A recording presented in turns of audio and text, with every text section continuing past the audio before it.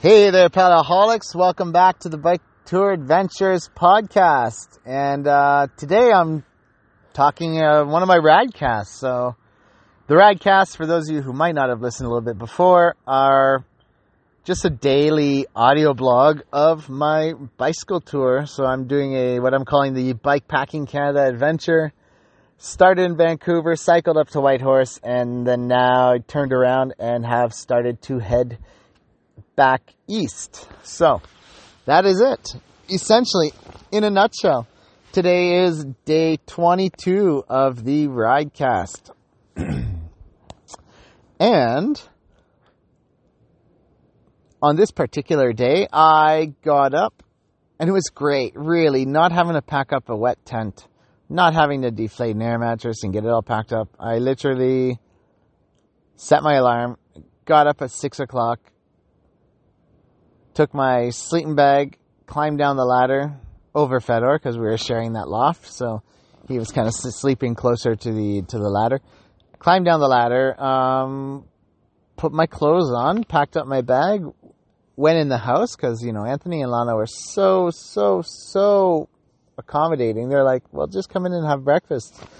And we even ground coffee the night before for their espresso machines. So he's like, yeah, just power it on, wait for it to heat up, and then run your coffee. And I said, are you sure it's not going to wake you up? And he says, no, we won't wake up. So, yeah, it was awesome. I came in the house at 6:15 or so, had a coffee, had some cereal and a banana, and of course went to the washroom. And then I was pretty much ready to rock and roll.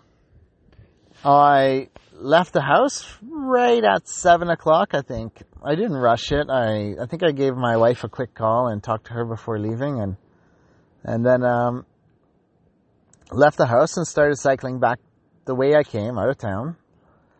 I made a little bit of a detour to the canyon. I forget what it's called. Anyways, it's the only canyon in Whitehorse, just to check it out, because I should have gone to see it on the way in, but I was quite lazy at that point. And so I took a few minutes and I strolled down there, and I carried my bike down the stairs to the bridge and took a couple pictures, enjoyed the view, and then carried my bike back up and started on my way again. About 30 kilometers out of town, I saw the branch for Carcross, and after Fedor, he had come from Carcross, and he was like, oh man, it's amazing, the views, the beauty, the this, the that. So I looked at it, and I sat down, I took a pause, went on Google Maps, and I looked, and I was like, all right, if I go to Carcross, and then I go to Jake's Corner, it's like 90 kilometers or something. And if I go directly to Jake's Corner, it's like 60 kilometers, or a little bit less, maybe even.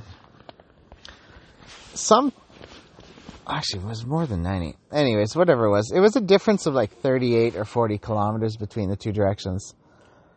So, and I knew it was a south wind at that moment. It was going to change later in the day to a north wind, and I was like, south wind is directly in my face, but it wasn't too strong.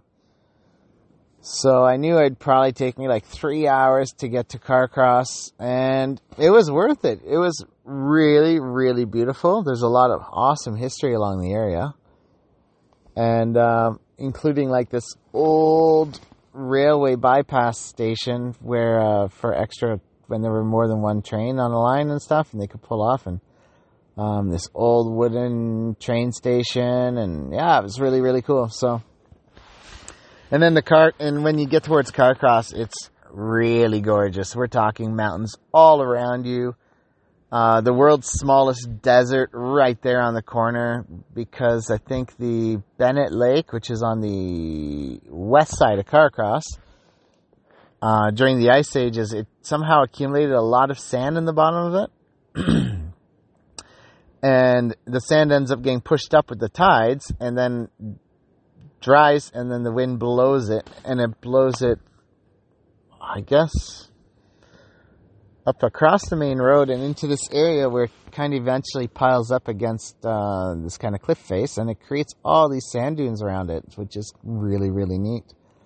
And to say it's tiny is not really tiny, but it's pretty small. Much smaller than the sandbanks in Picton, Ontario. So after that, I started cycling towards, I forget the name of the town, but back towards Jake's Corner, essentially. And then from there to Johnson Crossing. And then I was trying to get on to Teslin all in one day. I didn't quite make it to Teslin. I essentially did. I stopped about 3 kilometers before it at a place I found on iOverlander that said it was a good camp spot. And it was. There was not too many bugs. Actually, none at all. It was awesome. So I did 226 or 7 or something like that kilometers. And climbed something like 1,500 meters yesterday. So, yep, that was yesterday for me. All in all, it was pretty good. It's just, it was raining on and off, all through the afternoon after I was on my way to Jake's Corner. So for 4 or 5 hours, I'd like jacket on, jacket off, jacket on. Unzipped, zipped, and it was starting to drive me nuts. So while I had initially hoped to go past Teslin to Morley Lake, that would have been an extra 40 or something kilometers, which would have been really hard when you think of that. That would be 260 something kilometers. I decided not to, just because I was tired of the weather. So that was my day 22. I did 227 or so kilometers, 1,500 meters of elevation, roughly, approximately, just under. And did a detour, and it was worth it. It was awesome, except for the weather. But can't have everything in life, can we? So that's it for day 22. Catch you tomorrow. Bye-bye.